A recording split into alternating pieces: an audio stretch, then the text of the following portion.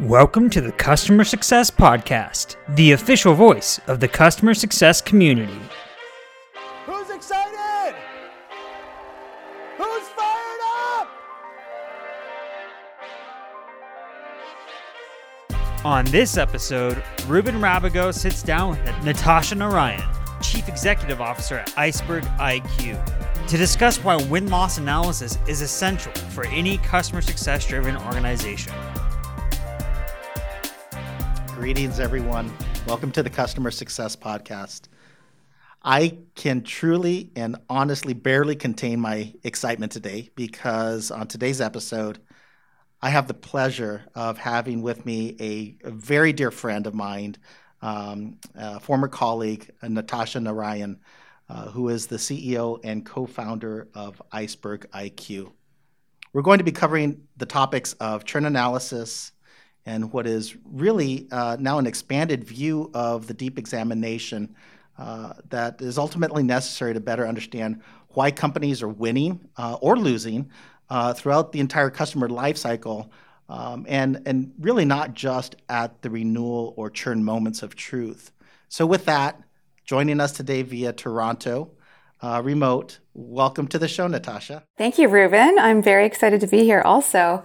Having worked with you at Gainsight, I was thinking my favorite memory of you is when we went to that client on-site in Rochester, New York, and then went for dinner at that Spanish restaurant. And who knew years later we'd be sitting here, so. No kidding. It was absolutely wonderful. And I learned so many things from you during that experience. Now, you've had really over 20 years of experience in tech sales. You've helped grow international segments for U.S.-based companies, and you've spent much of your time engaging clients in New Zealand and Australia and certainly Canada. And, of course, the last 5 years has been almost exclusively in SaaS. Is that correct? And in customer success? Yeah, and of course, including Gainsight, where, as you mentioned, you and I worked on really many strategic accounts together. I was always amazed at your approach, to be honest with you. It's how unsalesy you were with the customers. And inevitably, it always got you to the top of the leaderboard. So I was amazed that just watching you engage and how you were able to get the customers or the prospects to tell their story. I thought that was really remarkable. And so when I found out about this new journey you were embarking on as co-founder and CEO of Iceberg, I was really excited and certainly elated to know that it was a continuation of something that was pretty remarkable. So I'd love for you to talk about why you made that choice and a little bit of its origin, how you got to this point in your career and in this journey for Iceberg. So I do really enjoy listening to customers and prospects, and I always feel like I'm an advocate for them. So I think that's just naturally a part of my process, is that I'm always trying to learn, trying to uncover what's important to them, and then being an advocate for them. And when I first joined Gainsight in 2015, I was there for 4 years, as you know. We used to get these reports from an external research firm called Eigenworks, and I was always astounded by the amount of information that they would provide us based on these interviews that they would conduct with our buyers and our customers.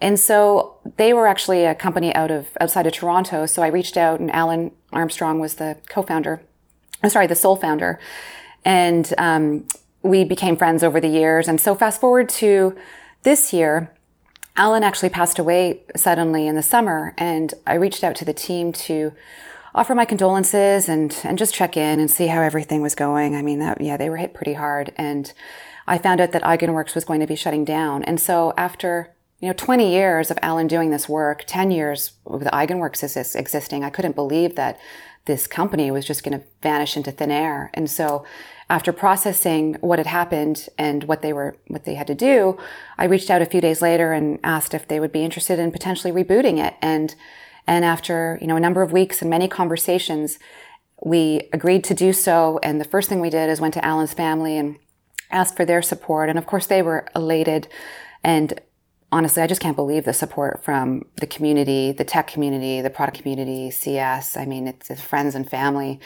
And so Julie Payne and Christine Culp are co-founders with me on this journey. And many of the team members have joined as well. And so we formed a new company called IcebergIQ, really in honor of Alan and in honor of all the work that he's done. Yeah, I can't tell you, my reaction was very visceral. When you called me a few months ago and we talked about this new mission and purpose of yours, I literally shed tears, both of joy and deep loss for Alan. The community's gonna miss him significantly. But I knew that you and the Iceberg team will continue to amplify that incredible legacy of good work that he started. And in fact, I'd like to share a little bit about my own story with Alan's work, and certainly, as you mentioned, with Gainsight. We were a client of theirs, and we were the recipient of those amazing, incredibly insightful interview analysis reports. And Nick Maida, at some point, I don't know if you remember this, he literally distributed those reports as he received them to the entire company. He made it essentially a mandatory directive to read it. And I really loved what he did. He said, do so without a spirit or a lens of accusation or blame. And I can tell you, they were sometimes really shocking. They were very raw. What the interviewers at Eigenworks and Alan were able to draw out from the prospects or the customers, especially those that had churned. And some were very unpleasant to read, especially, if you had an account that you worked with and it was a target, and maybe your name was even mentioned in one of the reports. So, they portrayed moments that were emotional for the customer. You would hear frustration and disappointment because these were at times were like the very customers that wanted to succeed with your solution or with your product. And ultimately, it's what they selected you over the competitors, and to come to a journey where they had to ultimately make the decision not to be with you was really hard, and that all that information was able to be drawn out. And so I always found it fascinating that Alan and the team was able to derive like so much raw information and emotional information, incredibly useful from the customers. So when Ashwin and I went about to begin structuring the content of our new book, which is called the Customer Success Professional's Handbook, we were literally compelled to bring the very person responsible for sort of elevating our own appreciation for the art of interviewing people. And I say people, not customers, right? Because this is very much a human element for the purposes of churn analysis and win-loss. We asked Alan to be a contributor to the book, and literally he was the very first person. And he worked so diligently to provide some amazing tips and tricks. And I'd love for you to dive into some of those because as a continuation of your work here with Iceberg, it is sort of that mission of why is it important to derive information from customers when they've made that decision to not be your customer. Talk to me about, is it just important to focus on the win-loss aspect or just the churn aspect? You and I spoke earlier in sort of preparation for this call of looking at through the entire life cycle. So I'd love for you to dive into that.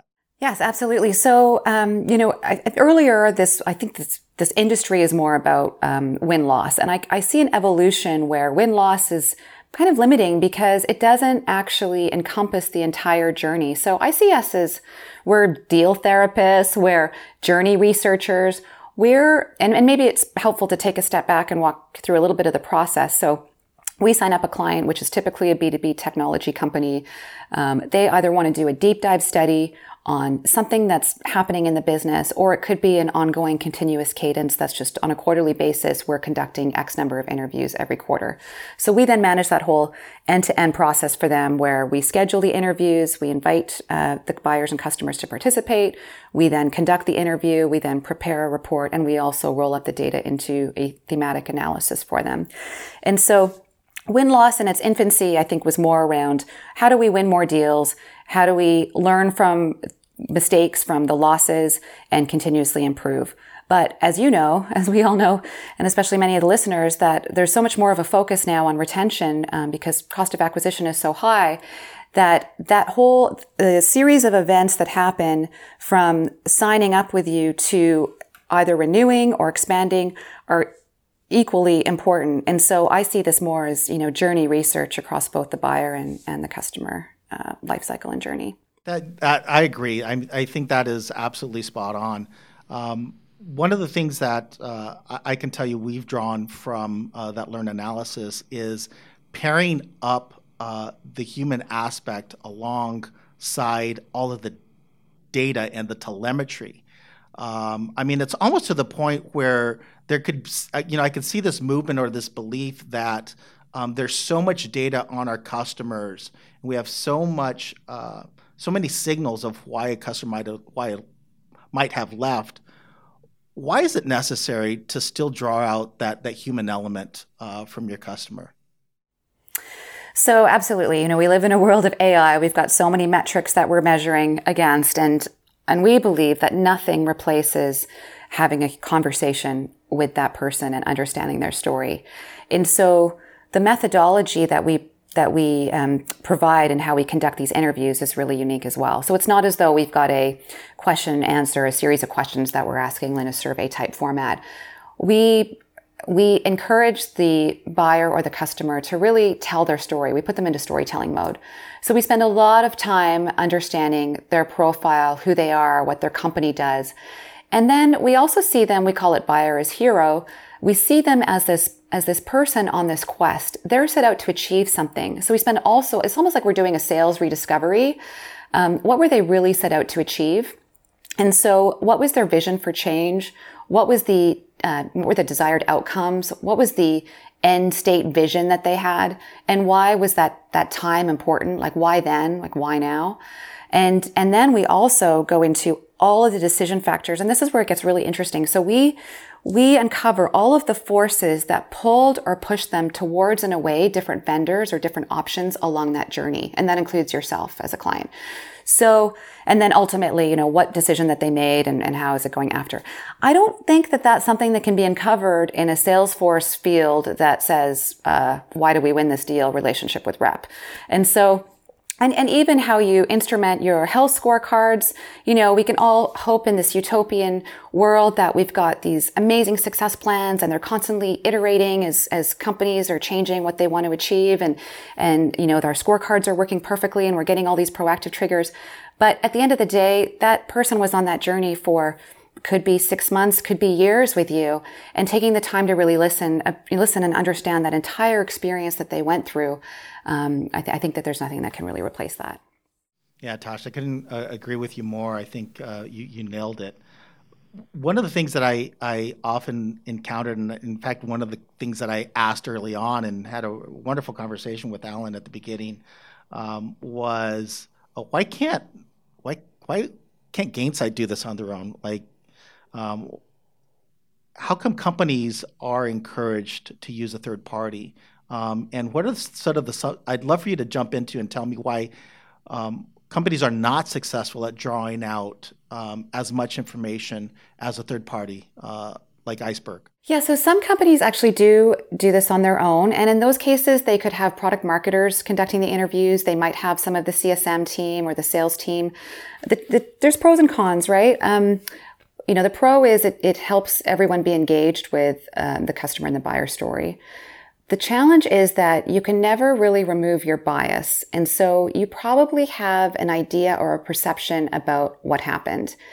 Also, interviewing is a very, evolved skill that not everyone can do appropriately. And also everyone has, their day job, which is, the core job and function that they have. So to take time out of that to switch into mode of interviewing can be kind of difficult as well. So we really believe in having an unbiased conversation.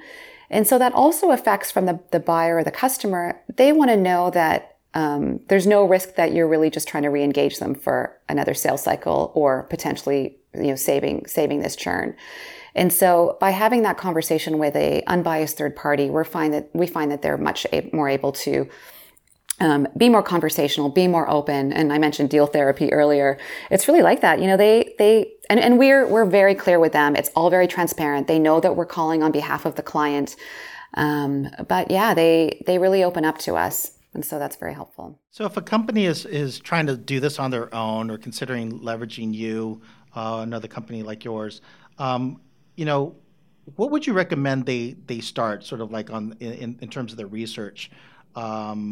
Should they start identifying particular questions? Can they do this by survey? I was wondering if you can give our listeners some hints and tips there. Yeah, so one of the things we do, which might be helpful for an organization if they're starting out, is we prepare a research brief. So almost like from fresh eyes, what is it that you're providing? What's the value prop? What does the product do? And then look at what big questions that you want to have answered and take them down. And then also survey everyone and understand from your stakeholders what are the hypotheses that might have about what's going on? Because during the interview, you can then uncover all of that and then test those hypotheses as well. So when we're working with an organization, it could be that they've noticed an increase in churn in the last 6 months, or they have a particular segment of deals and maybe a particular revenue band that they're noticing a lot of losses. So something's changed in either the competitive landscape or they've been disrupted or something's happened in the organization. So I would start with a problem that they're looking to solve for and start with a pointed problem and then, build your research brief around that and then ask questions based on that as opposed to trying to just take on everything at once. And what are some of the outcomes that companies are finding as a result of going through this exercise of doing some deep research on the why? Yeah, so it's interesting. I mean, there's obvious ones like increase in win conversion rates, decrease in churn, but then there's some non-obvious ones like maybe you've got a rock star CSM or rep out there that's really able to drive large expansion with customers, like large upsells, but they're a bit of a lone wolf and, you need to figure out what that person's doing so you can replicate that across the business. That's another great example of what these interviews and what this research can provide. So I would say increase in win rates, improvement in retention, improvement in expansion. And then there's another little nugget that's come up just in the last couple of weeks, which is so if you're a SaaS company and you're seeking investment rounds, this data and research is really, really valuable for the investors to release term sheets. So as part of your due diligence package and your investor package, rather than scrambling to get that ready at the end when they need that, why not have this as part of your ongoing, cadence and process so that you've got these, these win-loss and CS research reports that you can provide at the ready. That's brilliant. I hadn't even contemplated the effect that would have on that aspect of growth and maturation of a company. That's really sharp there. Are you seeing this kind of research demand being only isolated to SaaS companies, or are you seeing a sort of a outward expansion to other industries? So we have a couple of outliers that are in, healthcare and education, publishing, but I would say the predominant space that we're in anyway, the clients that we're working with are B2B technology companies and mostly SaaS. And actually, there's one other thing I wanted to mention around sort of impact, and that is accountability. So And this is an example of actually one of Alan's first clients for going back over 10 years ago. Alan was doing these reports. This is before Eigenworks even existed. And he was the professional services leader, and he was getting beat up because, it would be CS today, but it was services at the time. He was getting beat up because clients were churning. And what all of this data provided was actual data that he could go back to the other departments and hold them accountable. So the other big benefit, and this goes back to, the comment earlier about the transparency culture that's at Gainsight, is that if you've got everybody reading these reports, all of a sudden you've got product marketing, sales, CS, services, all of these departments holding each other accountable with, unbiased data in front of them. So yeah, I just wanted to share that also. All of this is really about sort of inward facing, right? Looking at your own company, how you're pivoted or operationalizing the various touch points with a customer. I am super curious to find out, what is the customer experience through this process? You spoke a little bit about that earlier. What are they saying? Do they walk away feeling empowered? You talked about this almost being like a therapy session. So I am curious what the customers are experiencing, because ultimately it is about them. Yeah, absolutely. So, through the process, we're synthesizing what they say, we're playing it back to them, we're confirming, we're clarifying, but we're not putting in any of our own bias into these conversations. And so what we find is that the buyers and the customers, we've had people say at the end that they feel like it was extremely cathartic. They've invested in your organization and this potential partnership for months, if not years, to make this work. And so for them to be able to share their journey and what they experienced through that whole way, they've said that that's definitely cathartic for them, and they feel like they've been able to offload and have somebody really listen to them as well.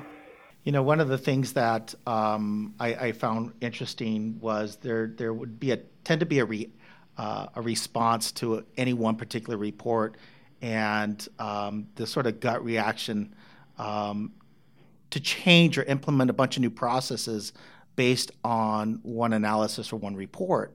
Have you found, and I know Alan talked about sort of this magic number of 20, but I am curious, how do you not react, or what guidance would you provide a company to not overreact based on one interview or one research subject? Yeah, that's a good point, actually. So we conduct the individual interviews, but really you need a critical mass for the data set to be able to start identifying patterns and themes and trends. And so we found that magic number is between 20 and 25, but that's really when we reach a saturation point. So what we do is we actually take the interviews and we code them into a system that you can then slice and dice and report and start really identifying these themes.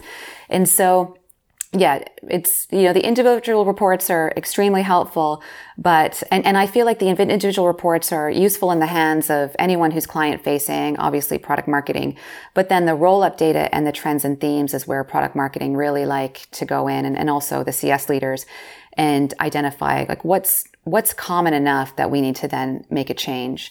And so, 20 is that magic number. If you have multiple segments though, or nuances like deal band sizes, that sort of thing, then that 20 would apply to every single segment or deal band. It wouldn't be across the board as well. Is that same for personas too? One of the things that we learned early on, just as maybe a parallel, when we really started pushing our NPS surveys out about 5 years ago, was the nuances between the decision maker, the NPS scores we were getting back, and the feedback we were getting back from that persona, versus the end users, versus the administrators. And sometimes there was a stark difference, right? Where you would find the administrators, had a lot more to say about the usage and the product, and a lot of good, valuable feedback. Whereas the decision makers, oh, this is wonderful. It's hit our top line and our bottom line, and we love you, NPS 9 and 10. But there were two very distinct personas that need to be targeted. Is that same approach taken in your research? So I would say for some of our clients, the decision maker is also, the main champion. And so in those cases, we are lucky that one person can be able to share the the entire end-to-end sort of journey and everything that happened along the way. With organizations that are dealing with enterprise accounts, so very, very large organizations where, as you say, you've got adoption champions, you might have multiple decision makers. In those cases, we'll conduct 2 interviews per client. It's our client that kind of drives, they guide us as towards what they prefer, and we offer some best practices around that. But generally speaking, if that person's still with the organization, there's one person that can provide the the ongoing view of what happened through the journey. Was there one particular story that you found in this whole process that fundamentally changed the way companies do things that you could call out? Yeah, so there's a couple of just small examples I could share. Like one, we had a client where there was a theory inside the organization that the pricing was too high. And so we set off and, conducted all this research and had an ongoing study. And what we found was that there was a pattern of customers that were stating that it wasn't that the pricing was too high. It was actually that it was a consumption-based model, a usage-based model. And because that wasn't clearly communicated to them in the sales process and also with the documentation that they received, that even though they were a champion through the journey of deciding on this vendor, after, when they became a customer, they were no longer a champion because they blew through their budget and, they were frustrated, they were embarrassed in their company, they had to go ask for more money. And so that was something where we were able to provide a feedback loop so that product marketing and then sales could adapt and make sure that was different on a go-forward basis. Is there anything that you would advise internally in terms of how to sort of communicate and synthesize all of that data that's coming into the organization? I mean, I've read those reports, right? They're thick, they're hefty. And so how does Iceberg sort of help disseminate all of that information into something that's actionable? You're right. It's a pretty white glove, high touch service that we're providing. And these conversations, as you've seen, they're not scripted. They're free flowing. So there's a lot there. So we actually have an analyst that works with the research director who conducts the interview. And together they pull out all of those key insights and then they code them. We actually use Airtable for this. So Airtable's like a, collaborative software spreadsheet on steroids, but we code every single insight into nuggets. So we also code by sentiment. So you'll be able to see every time a competitor or any vendor was mentioned in every interview, what all the vision for changes were, what all the benefits of working with your organization, including product features and benefits. And so from that, you can then create different visualizations of pivot tables or blocks. They have different ways in Airtable that they present it. So that's the work that we do. It depends. Some companies prefer to do that deep analysis themselves with that solution set available to them because we provide access. But sometimes they want us to do that deep analysis work as well. So we would go in and we would identify all the themes and the trends and provide that in not only a QBR, but then and also much deeper analysis for you. That's awesome. Yeah. I think ultimately it does become about, like any survey, what are you going to do with the data once you have it? And are you going to respond accordingly? So thanks for calling that one out. What does the future of IcebergIQ look like? How does, you have a really unique perspective. You've been in sales for a long time. You've seen the growth of customer success internationally. You're embarking on this new endeavor. What does the outlook look like for SaaS and customer success? And why is your mission so vital sort of moving forward over the next decade? Yeah, I mean, I think it's really interesting because I feel like this industry is just in its infancy, and the more and more companies look to metrics and data, this information, these conversations, and seeing your buyer as a hero is going to be so important to have hand in hand. I see that the industry is going to evolve because it's all about the customer voice and the buyer voice. So I see the evolution from traditional win-loss expanding to the entire journey, so the entire life cycle. For us, I mean, frankly, it's a really high-touch service, and I have very much a SaaS background, and so we're looking at how do we productize some of this. And I really don't know if it's going to be a product per se, because we're getting so much qualitative information that how do you then quantify that really or put it into a different form. So for us, it would be more about making sure that we're operationalizing some of those activities. Maybe there's a product at the end of the day that will then be able to license back to companies if they want to start doing some of this in-house. But for now, I mean, we're just hitting the ground running and conducting interviews and this research. And we're really excited about Pulse coming up in a few months. So Eigenworks used to host the Innovation Theater. And so Gainsight was kind enough to extend that offer to us as well. So we've just signed up for that. So yeah, really excited to be working. And I think CES leaders need to be armed with this data also to be able to, hold other departments accountable and ultimately be able to, improve their retention rates and also drive more expansion with their existing base. Agreed. And I think there is this myth, right? You can become so overwhelmed with the data and the data signals. And I think there's always this aspect of, how do you scale? And you scale with data, you scale with product. But in the end, we are all still engaging other humans. They're not just customers. And these are people using our products and our solutions. And I really appreciate in a way that elevates the human factor here that you just won't get in any other mechanism that is out there as part of emotion. So for our listeners, if you have not gone through this process of doing a deep analysis, I'm going to highly encourage you to call Natasha and her team and find out about what that experience is like, because it absolutely is something that you have to add as an angle, as an additional dimension when you look at the why of customers are winning or why customers are losing.